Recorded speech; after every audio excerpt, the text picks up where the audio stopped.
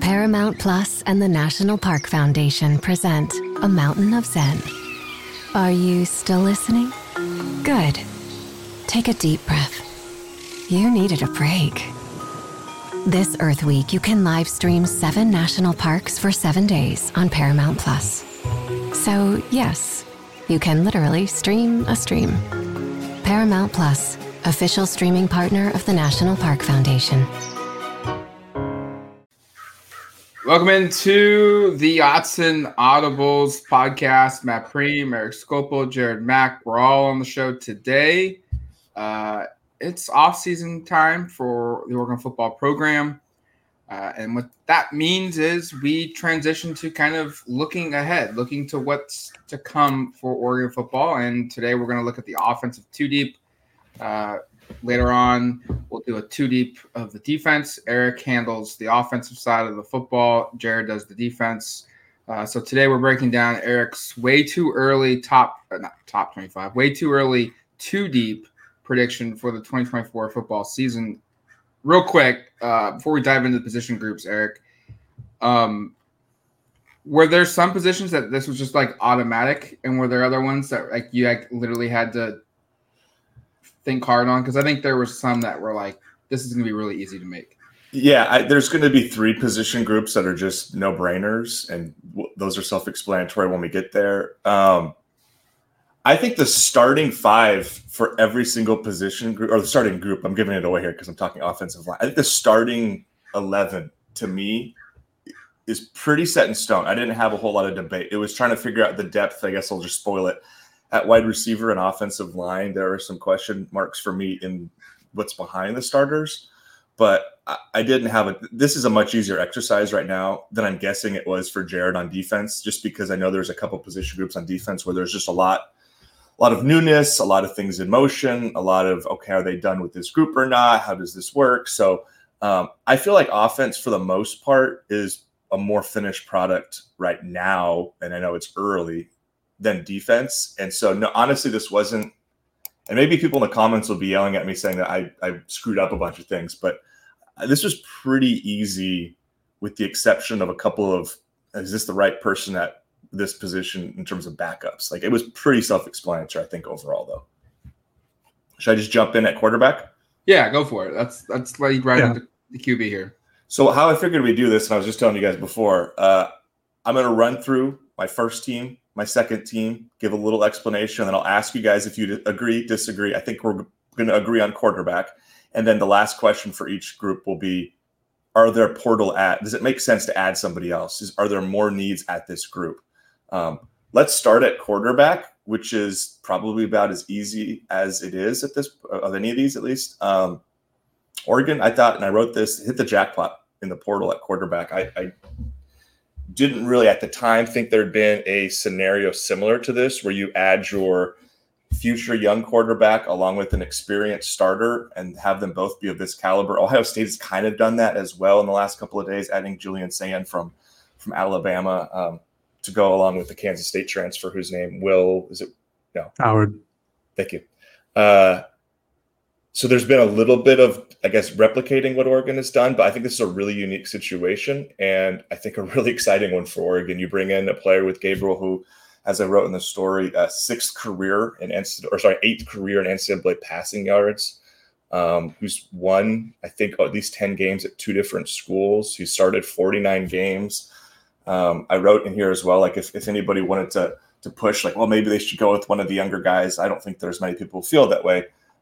Gabriel has over 3,600 career snaps, and Dante Moore and Austin Novosad, who are the young kind of challengers, have a combined like 450 snaps. So just to put it in perspective here, Gabriel's played like 9 times the snaps these guys have. So Gabriel I have as a starter, Dante Moore I have as the backup. I'm sure there are some who'd love to see Austin Novosad fill in there. I don't really see the argument. Moore was the more highly regarded prep prospect. Moore also has had more starting experience, started 5 games at UCLA last year, had some nice moments at that point. So Gabriel Moore as my 1-2. I'm guessing you guys are totally fine with that, but would anybody slot Novosad ahead of Moore, I guess? I wouldn't. We don't know what Austin Novosad is yet.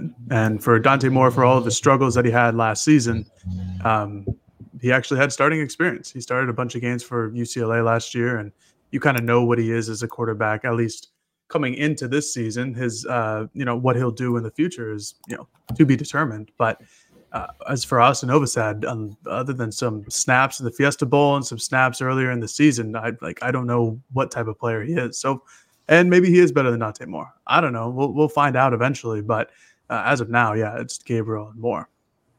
I think the only question that you have at quarterback from a backup perspective is, does Dante Moore redshirt or does he play more than 4 games if the opportunity presents itself? And judging by the fact that they're going to play Idaho and Oregon State into the first 3 weeks, no offense to Oregon State, but feels like those are 2 games that could easily become blowout scenarios. And then, other games in the Big Ten could dictate that as well. But I think that's really my only question at QB. Is Dante Moore the true number 2, or do we see Austin Novosad with the or because they're trying to redshirt him? That's like the only way I think Austin Novosad plays, is if they deem more a redshirt and he gets to that point where it's okay, well, he can't play any more games. Now Novosad comes in. It's a good point, Matt, too, because obviously Novosad just has used his redshirt year this last year, so that's not an option for him, or did not use his at UCLA. So if they were to get really creative, I guess, in terms of the eligibility windows, that would make sense. The other question I'd have is, do you think there's a shot Novosad's not even on the roster by the time we get to fall? Oh, yeah. Yeah. I think that's a real possibility.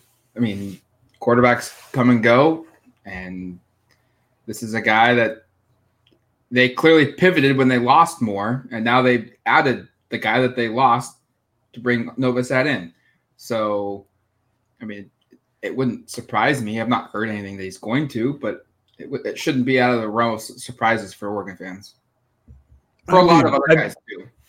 Yeah, I'd be surprised, though, because Oregon's just bringing in one guy, Luke Moga, who we all know isn't ready for the college experience. And if they are planning on redshirting Dante Moore, I'm pretty sure they're going to come to that conclusion in the spring or over the winter. Or they're not going to be like on a random Wednesday, be like, redshirting Dante Moore sounds like a good idea. It's going to be a pre-planned thing, and they're going to tell Austin Novosad, like, hey, you're going to be the number 2 because we're going to redshirt Dante Moore. Like anybody on God's beautiful green earth can enter the portal, and we'll never know as to why sometimes, but it could happen. I would just be surprised. I think that, the redshirt point's a good one, but I also think that if he leaves, he's not going to have any tape. And if he has some tape this year and against Big Ten opponents and going against practice at Oregon, I think that'll look better. Plus, it's just another year of development under Will Stein. Yeah, and my counter to the own point would be about him leaving would be, where's he going where he's going to play more? Like, the answer's probably down a level or 2. And at that point, is that really the trajectory you want to go on for immediate play? And maybe it is. I don't know. To your point, Jared, it's hard sometimes to explain all these decisions, but I'm not anticipating one. I get it in terms of the odds of Novosad winning real playing time this year are pretty low. And I think long-term, the odds of him winning the starting job at Oregon happen to be kind of low based upon Dante Moore being on the roster going forward. I think Achilles Smith Jr. is an exciting young quarterback prospect. Probably isn't somebody you expect to see on the field till like 2027. But I just think if you're Novosad, it probably will eventually hit the portal. I don't know if it makes a lot of sense this year. I also think, to just counter my own redshirt thing with Dante Moore, that if you're Oregon and you think in 3 years he's off to the NFL, right? Play him now. Who cares if he's going to redshirt or not? Use those 2 or 3 extra games that he possibly could get in now, because he's going to be gone in 2 years anyways. So, to counter my own point, I think there's a real possibility he actually doesn't redshirt. It's going to be one that probably is decided during fall camp to see how far along he is, but there's also that element too. Agreed. And then the last question, and I think the answer is really self-explanatory. They've already used 2 scholarships in the portal at this position. So Jared's already shaking his head. We'll preempt that question and just say the answer is they will not be taking another portal quarterback. Yeah, we can go to running backs. All right, running back it is. Okay, that was pretty obvious. All right, running back. This is also fairly obvious. I'll be curious to see if we have any pushback on the order here. I almost ordered this position. I have Jordan James as the number 1 running back with Noah Whittington as the number 2. I'll talk a little about this, and then we can get into the order and maybe some other names that will factor in here, we think. But Whittington's health, and I know this was a pretty serious knee injury, talking to some people and having seen him kind of on crutches throughout parts of the season, on a scooter through other parts around the HDC. Like, this was not an ankle sprain or something. This was I think there were ligaments torn. This is going to take some time to recover and get back to full strength. So part of the calculus here of having him 2 behind James is just the health part. But in general, I think you have to be really excited by the fact that you have these 2 players. I mean, Jordan James by the end of this last season was one of the conference's most productive running backs. He was 1st in yards per carry, 3rd in rushing touchdowns, 11th in rushing yardage. I thought Jordan James looked like an ascendant star by the end of the year. And then I know some folks who thought in the Pac-12 championship game that maybe playing him a little bit more or featuring him a little bit more over Bucky, who was, I think, pretty clearly dealing with some health stuff, would have been for the benefit of the team. And I don't know if I fall in that group, because I think when you've got a player like Bucky Irving, you ride your studs. But I get it because of Jordan James's talent. That was really loud. Somebody above me. I don't know what that was. Not in my apartment. Someone above. Sounds like they dropped a hammer. So I love the Jordan James element here. I think if you go back and watch Noah Whittington pre-injury in 2023, and then obviously his tape in 2022, you're reminded of just how good he was. I just recently watched some of the highlight packages from early on in the season. I was like, oh yeah, Noah Whittington was just really explosive and really fun to watch. He should be a part of this offense going forward, obviously. So I have those 2 grouped together, and we can get into what I think of Jay Harris or thoughts on Jayden Lamar or Jawan Riggs, and if we think they factor into the rotation much. But I think it's clearly those 2 atop it. And I'll just ask you guys, Jared, do you agree with the order, or would you put Noah ahead of Jordan? I'm fine with the order. I think Jordan is the starter. I think with how Oregon uses their running backs, there's not really like a true starter. They like to diversify their running back, like their backfield, and have at least 3 guys come in every single game. It got interesting towards the end of last year after Noah Whittington's injury. It really became a 2-man with Bucky Irving and Jordan James. And honestly, the last 3 games of the year, it really just became Bucky Irving. Like, he was taking 70-80% of the snaps. But that's not to say anything bad about Jordan James, because I agree with you, Eric. I think he's really good. I think that his ceiling is so substantially higher than Noah Whittington's that he's your starter. Like, he should get the majority of the carries. But to the last point you made about Whittington, like, people forget he was good. It's not that he was just like, he was just a running back. Like, no, he was good. He had 780 yards. He was averaging almost 6 yards a carry in his healthy season in 2022. Like, those are good numbers. And I think he's a phenomenal backup running back. And that's not a diss. That's not a shun or anything like that. That's just happens to be his position because the talent around him is better. But I think it's a great running back room. And for Whittington specifically, I think, being injured in, what was that, the 4th game of the season is kind of beneficial because he has a full year to recuperate, more or less. It's not like he got injured in the Pac-12 championship game. He'll have a lot of time. We'll see if he's back to 100% come fall camp, something like that. But it is a lot more time than if he were to have suffered this injury in the postseason. I am of the belief that Jordan James will end up being the best running back out of the 3, Bucky being the 3rd when all 3 careers are done. I think he's also the better NFL guy than all 3 of them. So I'm not going to argue the fact that Jordan James is listed as the starter, but I will say Jordan James led the conference in 2023 in yards per carry at 7.09 yards. Granted, it's a much smaller sample size. Noah Whittington's yards per carry was better, 7.3. To Jared's point, he is a very good running back. This will be a by committee approach.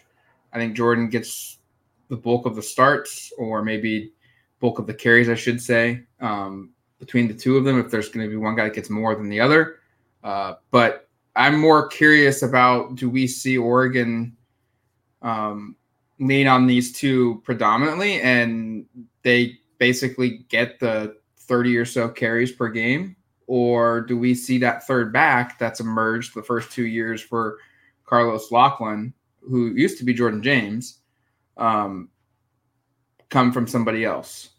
Do we see an or get attached to the back end of the depth chart? I think that's the big question for me. And I don't know Jay Harris, but that's a D2 guy. I know he's an All-American, but it's still D2 football to Power 5 football. That's a huge jump. Is it Jaden Lamar? Is it Dewan Riggs? I don't know. I don't think an or gets attached, but I do think a third running back will be utilized in a role, and I expect it to be Jay Harris, just based upon some of the buzz that I've heard about him and how talented people at Oregon think he is, and the ceiling with which they talk about him with, which is like pretty glowing from what I've heard and heard from a couple people. So I don't think you put an or. I still think it's James and Whittington, but I wouldn't be surprised if Harris is the third. I should say I would be surprised if anybody but Harris is a third running back. And I do think I wouldn't be stunned at all by the end of the season if Harris is somebody you're going like, he should be involved more than he is, or you're going like, wow, with how talented James and Whittington is, it's pretty impressive how involved Harris has become in this offense. I think that's a kind of a sneaky name to just keep an eye on. I wouldn't be surprised if you come away from the season being like, wow, that Jay Harris kid's really, really good. Why did he start at Division II school, which is a question I personally still kind of have and want to get sorted out before we get into spring football. Because you go watch what he does and it's really impressive. And you talk with people at Oregon and they're equally excited about what he could be. Yeah. There has to be a third running back. There's not going to be just with the talent that they have. And they went, they didn't have a really proven guy last year with Lamar, or at the time Dante Dowdell, to be their third guy. And so they relied heavily on Irving and James. But this year they're going to have Lamar in the second year of the program. And then they're going to have Jay Harris, like Eric just ran through. And then obviously Dewan Riggs is probably going to be that fifth string running back. But what Harris provides is he's a different size and shape than everybody else. Like, he's 6'2" and he's 215, 220 pounds. Nobody else in Oregon's running back room is over like 5'11". I think Irving is the tallest. Like, Noah Whittington is 5'9". Jordan James is 5'10", 5'11". He's going to be a different guy. I would kind of expect him to be the Jordan James in his freshman season, kind of like that power third down back, which, given, I talked to Jay Harris, had a good interview with him, given what he's told me about his own game, which again is probably a little bit inflated, but watching his highlights kind of feels like they're not putting under the best use, but that just might end up being his role. That's just because of his size and what the other guys do. But yeah, I think Lamar and Harris are certainly going to have a role. I don't know exactly what it's going to be, but Jaden Lamar was clearly the number 3 when Whittington went down last year, so the number 4. They liked him more than Dante Dowdell. He got into the games earlier. And then Harris is going to add some. And then Dewan Riggs, I still think, is a good little sleeper prospect, but he's going to need some time to, get acclimated, to the Division I level. I do like Riggs too, and I like Lamar just because I zoomed past both of those to focus on Harris. But Riggs is really different, not to spend too much time here, because I don't think he matters at all in 23 or 24, I should say. But I'm sorry, I hate to say it, but he's really explosive and really versatile. And I kind of think he's almost like, he could be used almost like as a slot type of receiver based upon his skill set. I thought he will be, but like, he has that sort of athleticism and pass catching ability to be pretty versatile. Okay. Probably the same answer, but any need for a portal ad here? No. All right. Didn't think so. There might not be very many positions, period, on offense where there's any need for portal ads, just to say that right now as we kind of move to receiver. Yeah. Oregon's, and because we're getting to a position group where they have used one addition, and I think it's a really good one here. So I will run through my starting 3 for wide receiver, and this is pretty obvious. Oregon returns Gary Bryant Jr., last year's starting Z receiver. They return Tez Johnson, last year's slot receiver. Those guys I have returning as starters. I think that's pretty much the way it'll play out. Maybe Trayshawn pushes Gary and leaps him for that spot. Those two played pretty similar snaps, had very similar stats. I think that's kind of like a 1A, 1B situation at Z. But Gary did start every game and outsnapped Trayshawn, so I think it's fair to have him there. Evan Stewart, the Texas A&M transfer, I have him day one starter at X. I don't think that's remotely controversial. This was a guy who was and remains a 5-star in 24/7 Sports transfer portal rankings. Was he number 5 now? Because they've added a couple Alabama guys were added. So I think he's the 5th ranked player. Correct. Okay. Mm-hmm. Number 1. Sure. Yeah. Big time receiver, was a 5-star out of high school. We kind of did the spiel with him on Friday, so I won't belabor it, but I think he's pretty clearly your starter. And this is kind of where things get interesting for me, because I have as the backup X's two players here, Jurion Dickey and Kyler Casper. I have Trayshawn, as I said, as the backup Z, and I have Gary as the backup slot receiver. Maybe somebody else pushes Gary off of that slot spot that I have there. That was more of just a placeholder, and maybe one of you guys can give me like I think it's going to be Ryan Pelham or something like that, and I'll be like, okay, maybe. But I couldn't come up with a better name than Gary right now. If I were to choose between Jurion Dickey and Kyler Casper, I'd probably choose Dickey just based upon the upside, but we have to acknowledge Casper was ahead of Dickey all year on that depth chart and was really the team's number 5 receiver, even though that would basically mean he played like 120 snaps all season. So I think that's the way it plays out. I'm not as confident clearly with this group as I were with the past two when you get into the reserve section of this, but I think the starting 3 is pretty locked in stone, and I'm pretty comfortable with the names I have selected there. I don't know. Anything else? What do you think, Jared? Any changes? No, at least not to the starters. I think Gary Bryant is the clear Z. He played 100 more snaps than Trayshawn Holden, and that was missing the Pac-12 championship game and playing some of the Fiesta Bowl after Oregon was up by 1 million. So I think he's the clear Z. He's a good run blocker, and that's why I think Oregon uses him a lot. And he's effective in the pass game. They didn't use him a ton, but they might be using him more this year just without Troy Franklin. But Evan Stewart, clear X, talked about that on the Transfer Portal podcast. Obviously, Tez Johnson we know is the slot, and it could be very good.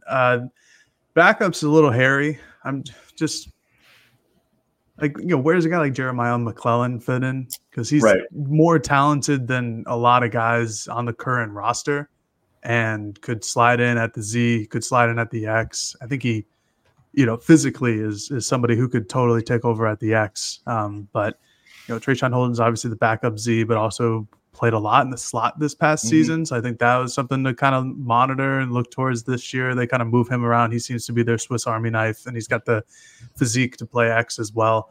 Jurion and Kyler, I don't know. I don't either. We haven't seen them do anything, literally like anything on the football field for both of them. I think they had the same catch total from last year, like 1. So we'll see. But I still think the top 4 is pretty darn good. That's pretty darn good, and you're going to be okay with that. And like we said in the Transfer Portal podcast, Junior Adams does not like to play more than 4 guys in the last 2 years that he's been here. This will be like the real first season where he's going to have maybe 6 or 7 dudes that could find their way onto a football field and perform well. So we'll see what the rotation looks like. But for the 2 deep, I think you're fine. There's going to be some question marks, and that's okay. Yeah. Spring ball will dictate a lot of this. We'll learn a lot. We'll learn more of just kind of who fits where, and just to play devil's advocate, like we talked about on the Portal one on Friday about how they don't have like the body type for an X. Like Evan Stewart's a little bit smaller than Troy Franklin was from a height perspective. From just devil's advocate, like why wouldn't you maybe put Trayshawn at the X and put Stewart at the Z and move Gary to kind of the Swiss Army knife, because he can't play slot, he can't play Z, but I don't know. That's just like it's a reliability. It's a reliability thing for me, and I trust Evan Stewart more than Trayshawn Holden to catch the ball. Just like almost and kind of point blank on that. The X is such an important factor in the offense. You got to put your best dude out there. And like I said, Evan, he is an X. He can play it. He's not as tall, and he doesn't necessarily fit the draft profile you want to see in an X receiver, but dude can ball. When he's healthy, he can ball. So I think a lot of this, there's 4 guys that we know are going to play. And the question then becomes, does a Dickey, a Casper, or any of the incoming guys push their way where they have to play? We'll see. I want to say yes, but the last 2 years, we felt like there'd be other guys that would play, and they just haven't done it.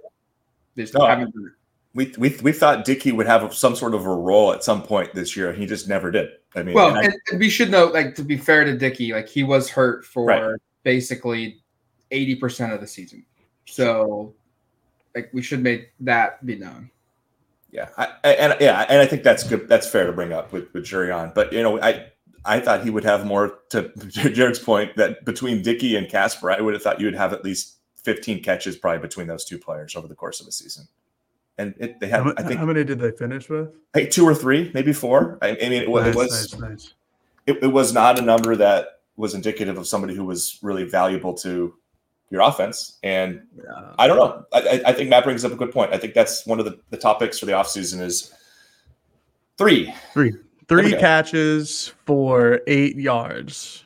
So basically no production from those 2 guys. I think that's the big question at receiver going into the offseason here is do we see this rotation expand past 4? Because under Junior Adams, it really hasn't. Do we think that, I mean, this is the first time I'll ask it and sincerely expect maybe there's an answer different than hell no, but transfer portal makes sense here. Does it make sense to add another player, or does that create more problems considering we're just talking about how they already have their 4 guys and does it make sense to add another player into that discussion to you guys? No, not one bit. With Trayshawn, if Trayshawn Holden's your 4th guy, I think you're fine. This is an offense that's going to prioritize Tez Johnson and Evan Stewart, just like it did last season. Gary Bryan and Trayshawn Holden, your 3rd and 4th guys. I think you're good. They don't have to be 2020 or 21 Alabama where they got 3 first-round picks on their roster. I think that they're going to be just fine. Obviously, losing Troy Franklin stinks, but there's some good talent behind him. We just talked about it, where there's going to be actual guys who could contest for actual playing time during the regular season instead of the top 4. So I think it's fine. I think slot's okay. You have Ryan Pelham as a backup and need be. You can slide Gary Bryant. You can move Trayshawn to the Z if Tez Johnson goes down with an injury or something. You just need a guy to step up. And I think there's some real talent for somebody to step up back there. If you find yourself after end of spring football where all your needs at every other position have basically been filled and you have an available scholarship and you find a guy that's on par in talent with the other 4, yes. That's the only way. I would like to see one if the room is available, if the talent is available, and that makes the probability of that happening very finite. It's probably not going to happen. But if you have the ability where everything else is covered and you can go get a guy that's the same talent level as these guys, where you instantly know he's going to plug and play, he's going to be productive. If you can find a 5th guy, then you do it because you just want the competition. And I guess just the last thing on that, from a numbers perspective, I don't know how much sense it makes to take a portal player because the only, I hate to use this term, the only quote unquote player you would say could be dead weight in terms of a player you don't expect to play who's not a true freshman is Justice Lowe. So, and even if Justice were to leave, which I think could happen just based upon his role, probably rather allocate that scholarship elsewhere, considering we were just talking about how they have 4 guys plus a couple of other players that are talented enough to play, and then this whole freshman class. It's like once you talk it out, you're kind of talk about already having nine guys. What's your recruiting pitch? Sure. Hey, you're going to be the 5th dude. I don't know if there's going to be a lot of people who are going to take that. No, you come in and say, hey, we lost our NFL receiver. Everything's open. I mean, that's what they pitched to all these guys. and it's to find the guy that buys into that idea of I want to come and compete. I mean, it's the same thing that they do with the defensive line the last couple of years when they've clearly had talent and they went and added guys, or at what they're doing with cornerback right now. Like, just because they've got 4 dudes doesn't mean they can't find someone better. And that's what Dan Lanning said to Pat McAfee a couple weeks ago. Like, our job is to go out and find someone better than you once we add you to the roster. And, like, if they find someone that's better than Trayshawn Holden or Gary Bryant, like, why would you not try and add that guy? Now, I don't know if that's going to happen, but right. That's like after the spring portal, like, there's just not as high profile of players that were jumping out during the spring as there were during the winter, like after the regular season and and postseason. So I don't know if that player will be out there. I'm sure they would, but again, it kind of goes to Eric's point. It's like, well, if they have a scholarship, are they going to use it on a wide receiver? Because they've got 6 or 7 dudes where that's not what I said, but I said if every other spot was full and they were good. Sorry, that was my bad. I missed that. Yeah, I could see that going as well. I feel like they're set. They needed an X. They got their X in Evan Stewart, and I would just be surprised if they went after somebody on the wide receiver. Like, I just think that they're okay there.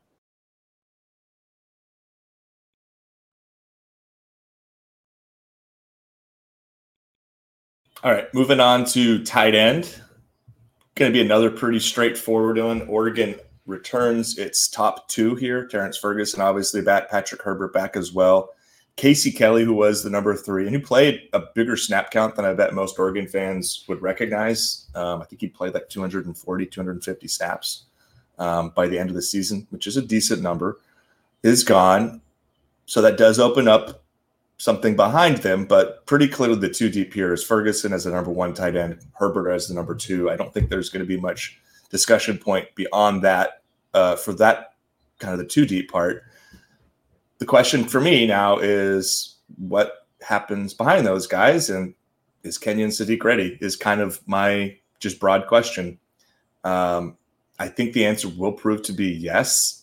Obviously they liked him enough to incorporate him in some fairly creative play calls this year.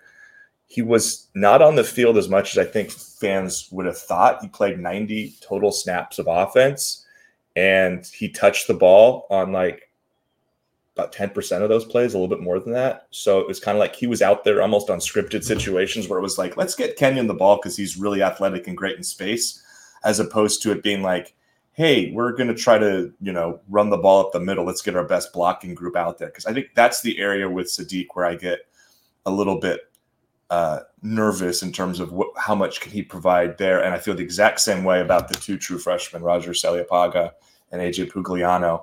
So 2 guys you feel really good about with Ferguson and Herbert, who are very experienced players.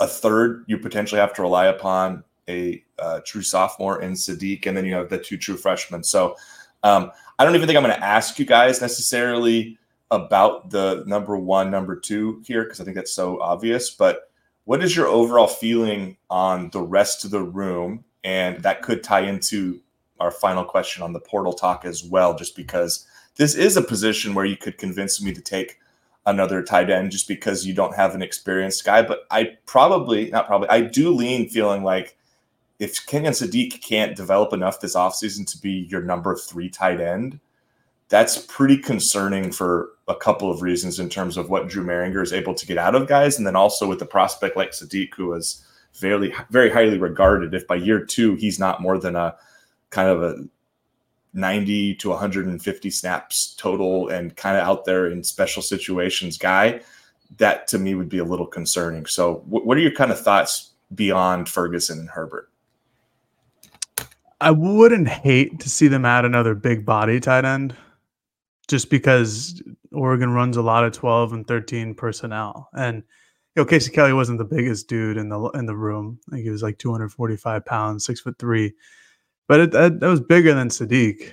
So Sadiq obviously has all of this offseason to add 20, 25 pounds and turn into a real number 3 tight end. But sitting here at my desk today, I wouldn't hate to see them add another big body guy because I don't think Saliapaga or Pugliano is really going to play all that much this entire season. And then they don't fit the big body mold as well. I think that Kenyon Sadiq is a really good third string tight end. He provides something completely different than what, Ferguson and Herbert do. He's just a better athlete and is more of a wide receiver like tight end than Ferguson and Herbert, who are your traditional, who can catch a pass, but are more your traditional tight ends. I wouldn't hate it, but I don't think it's necessary.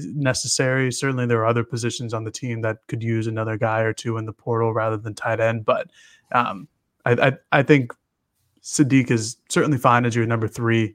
I think we'll see him be on the field more this year, obviously just because they're losing a guy. But I think they need to just get his talent and his playmaking ability on the field regardless. I would, similar to Jared, I think there's maybe a couple positions where an ad would make more sense. But if you find one, yes. Just to the point of what Jared's talked about previously about all the freshman defensive linemen, you don't want to go in relying on a guy that's got limited experience that played 3 dudes. Sadiq played some last season. Is he ready to be that number 3 tight end? And he's not a big body tight end either, like what Jared said. So if you can find a blocking inline tight end type player in the portal, someone similar to Casey Kelly, who's got 1 year of eligibility left, so he doesn't really mess up the depth of the room, yeah, you go for it. But you definitely have, if you only got 1 or 2 spots that you can issue a scholarship out to, tight end isn't the one to use it at.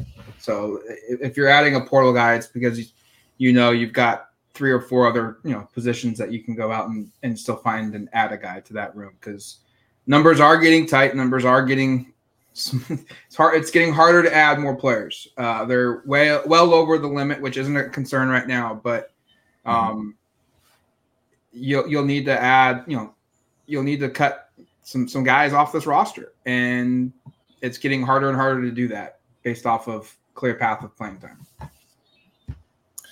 It's a weird one because you also have to think about 25, where Ferguson and Herbert are gone. And that means you're either turning that position group over to a Kenyon Sadiq, which would be the argument for let's get him ready. Let's get him some playing time. Let's get him 300 snaps this season or something.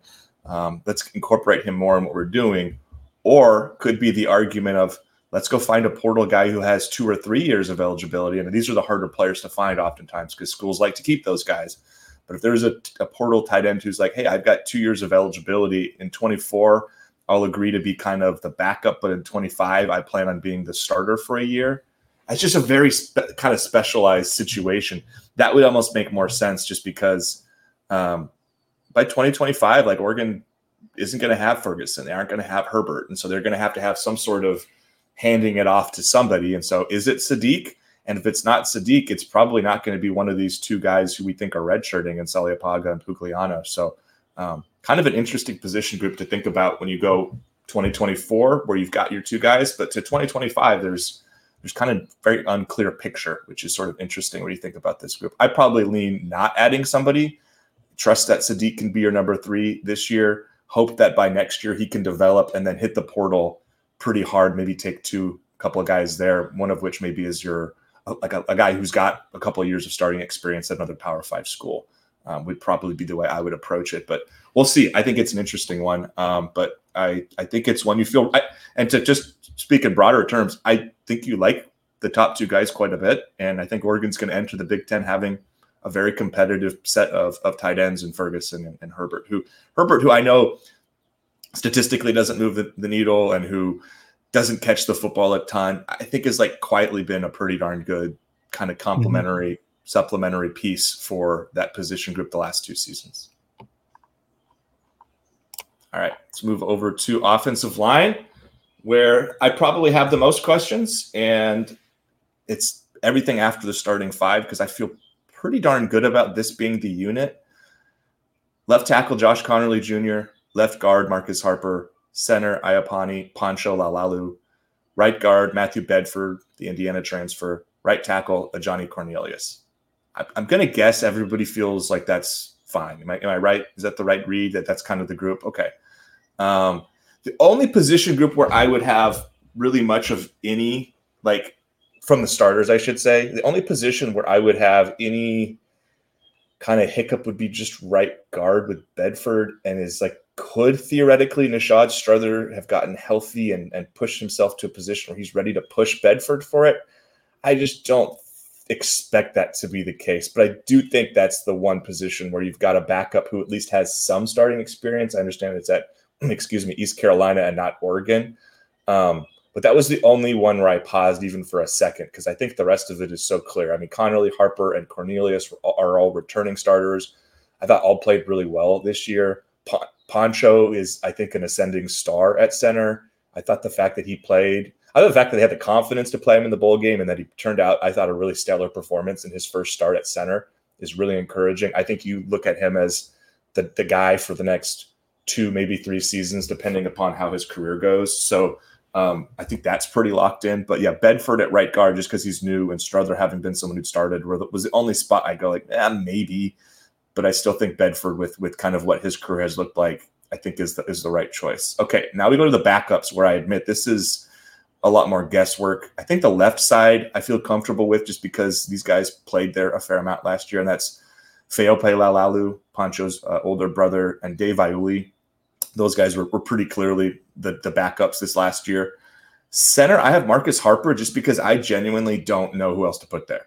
I know, talking to Poncho before the bowl game, and I think you guys speaking with Harper down there, like, he was clearly working at center as possibly a possible option, but I don't know. And the reason I'm even more perplexed is because after him, you're looking at Charlie Pickard and Cannon Rossi, a couple of walk-ons, and I just don't think I put those guys on it too deep with a lot of confidence. So I don't know. Maybe we can talk it out. Maybe you guys have some answers. Maybe you saw some stuff at the Fiesta Bowl practices that I'll be like, I missed that.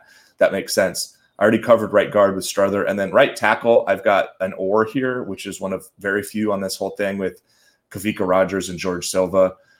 Don't know a ton about either of these guys. I had originally had Silva over Kavika without making mention of Kavika, but then if you go back and look at the snap counts, Kavika outsnapped Silva last year. So that's the reason he's there. And frankly, like, I've heard from a couple of people that there's some Kavika buzz, that they think he can be a pretty decent player down the line if that opportunity arises, which you never know, because there are other talented young players on the roster. So thoughts, pushback on the offensive line too deep? This is the one that there's probably the most room for there to be some. I'm good. I don't have any. You look at what they did last year. They're returning, nearly everybody from their 2 deep from a season ago, and this is how it was. Kavika was the right tackle. Silva would come in even more garbage time. Right guard, left guard, that can kind of just be the Dave Iuli role that Poncho kind of was last year, coming at left guard for Harper or Jones, or whatever the case may be. And then Feope or Jaquan McCroy, I guess, would be your left tackles. Like, that's fine. And then center is just Marcus Harper, and we'll find out who else it could be during the spring camp. A guy like Bryce Bolton, who's a little bit more undersized, maybe not a guard, definitely not a tackle, maybe it could be a center. There's some other guys, but I think we're going to find out who's really like the third string center come spring camp. But I'm good. I don't really have anything. Dave Iuli, I think, might be the left guard, right guard backup. If you look at the snap counts last season, that was Poncho. I think Dave was the first interior guard off the bench in the Fiesta Bowl. So I would almost put Dave instead of Nishad Strother at right guard, but Strother is a player that has past starting experience at ECU, was really good at it. So he's not going to go down without a fight. I would also, maybe the third string guy, be either Fox Crater or Devin Brooks. Leek Terry told me at the Fiesta Bowl, like, Crater can play all 5 positions. They're going to do that. They're going to try him at all 5.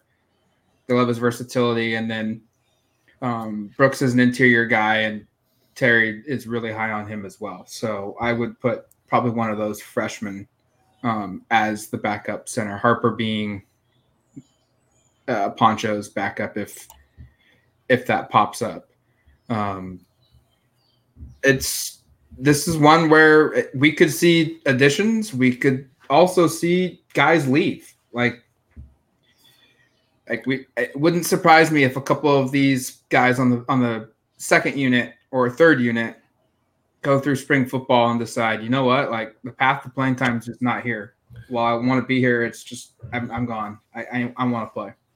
Well, and if you're Nishad Strother or George Silva and you're seniors, and this could be your last year of eligibility, do you want to close your careers as second or third string guys on a team, or do you want to go transfer somewhere you can play? I mean, I think that would be a reasonable question. And Strother, just the fact that he's still on the roster, I think obviously he's going to give it a go through spring. He would be a candidate. And again, I hate to have the list of here's who I think could transfer, but I think it would be logical to think he came here thinking he could win a starting job. It didn't happen in 23. And if it's not going to happen in 24, this is a guy who was a starter for multiple years at East Carolina. He can pretty clearly go find a starting spot somewhere, and he can maybe even find it at a smaller Power 4 school. Like, I don't know, Indiana might need a replacement for Matthew Bedford. Maybe that's a place. I'm just kind of tongue in cheek. Maybe that's the kind of situation Nishad looks into. So I get that. And then in terms of another one that's had kind of a weird career is Dave Iuli. I can't believe he's already a junior. He played 5 games in 2022, and you kind of probably are thinking, I wonder if the staff just wishes he played 4 and he was a redshirt sophomore, because his career here could get to his senior year, and that would be his first opportunity to really start, assuming, that obviously Harper and Bedford would be gone by 25.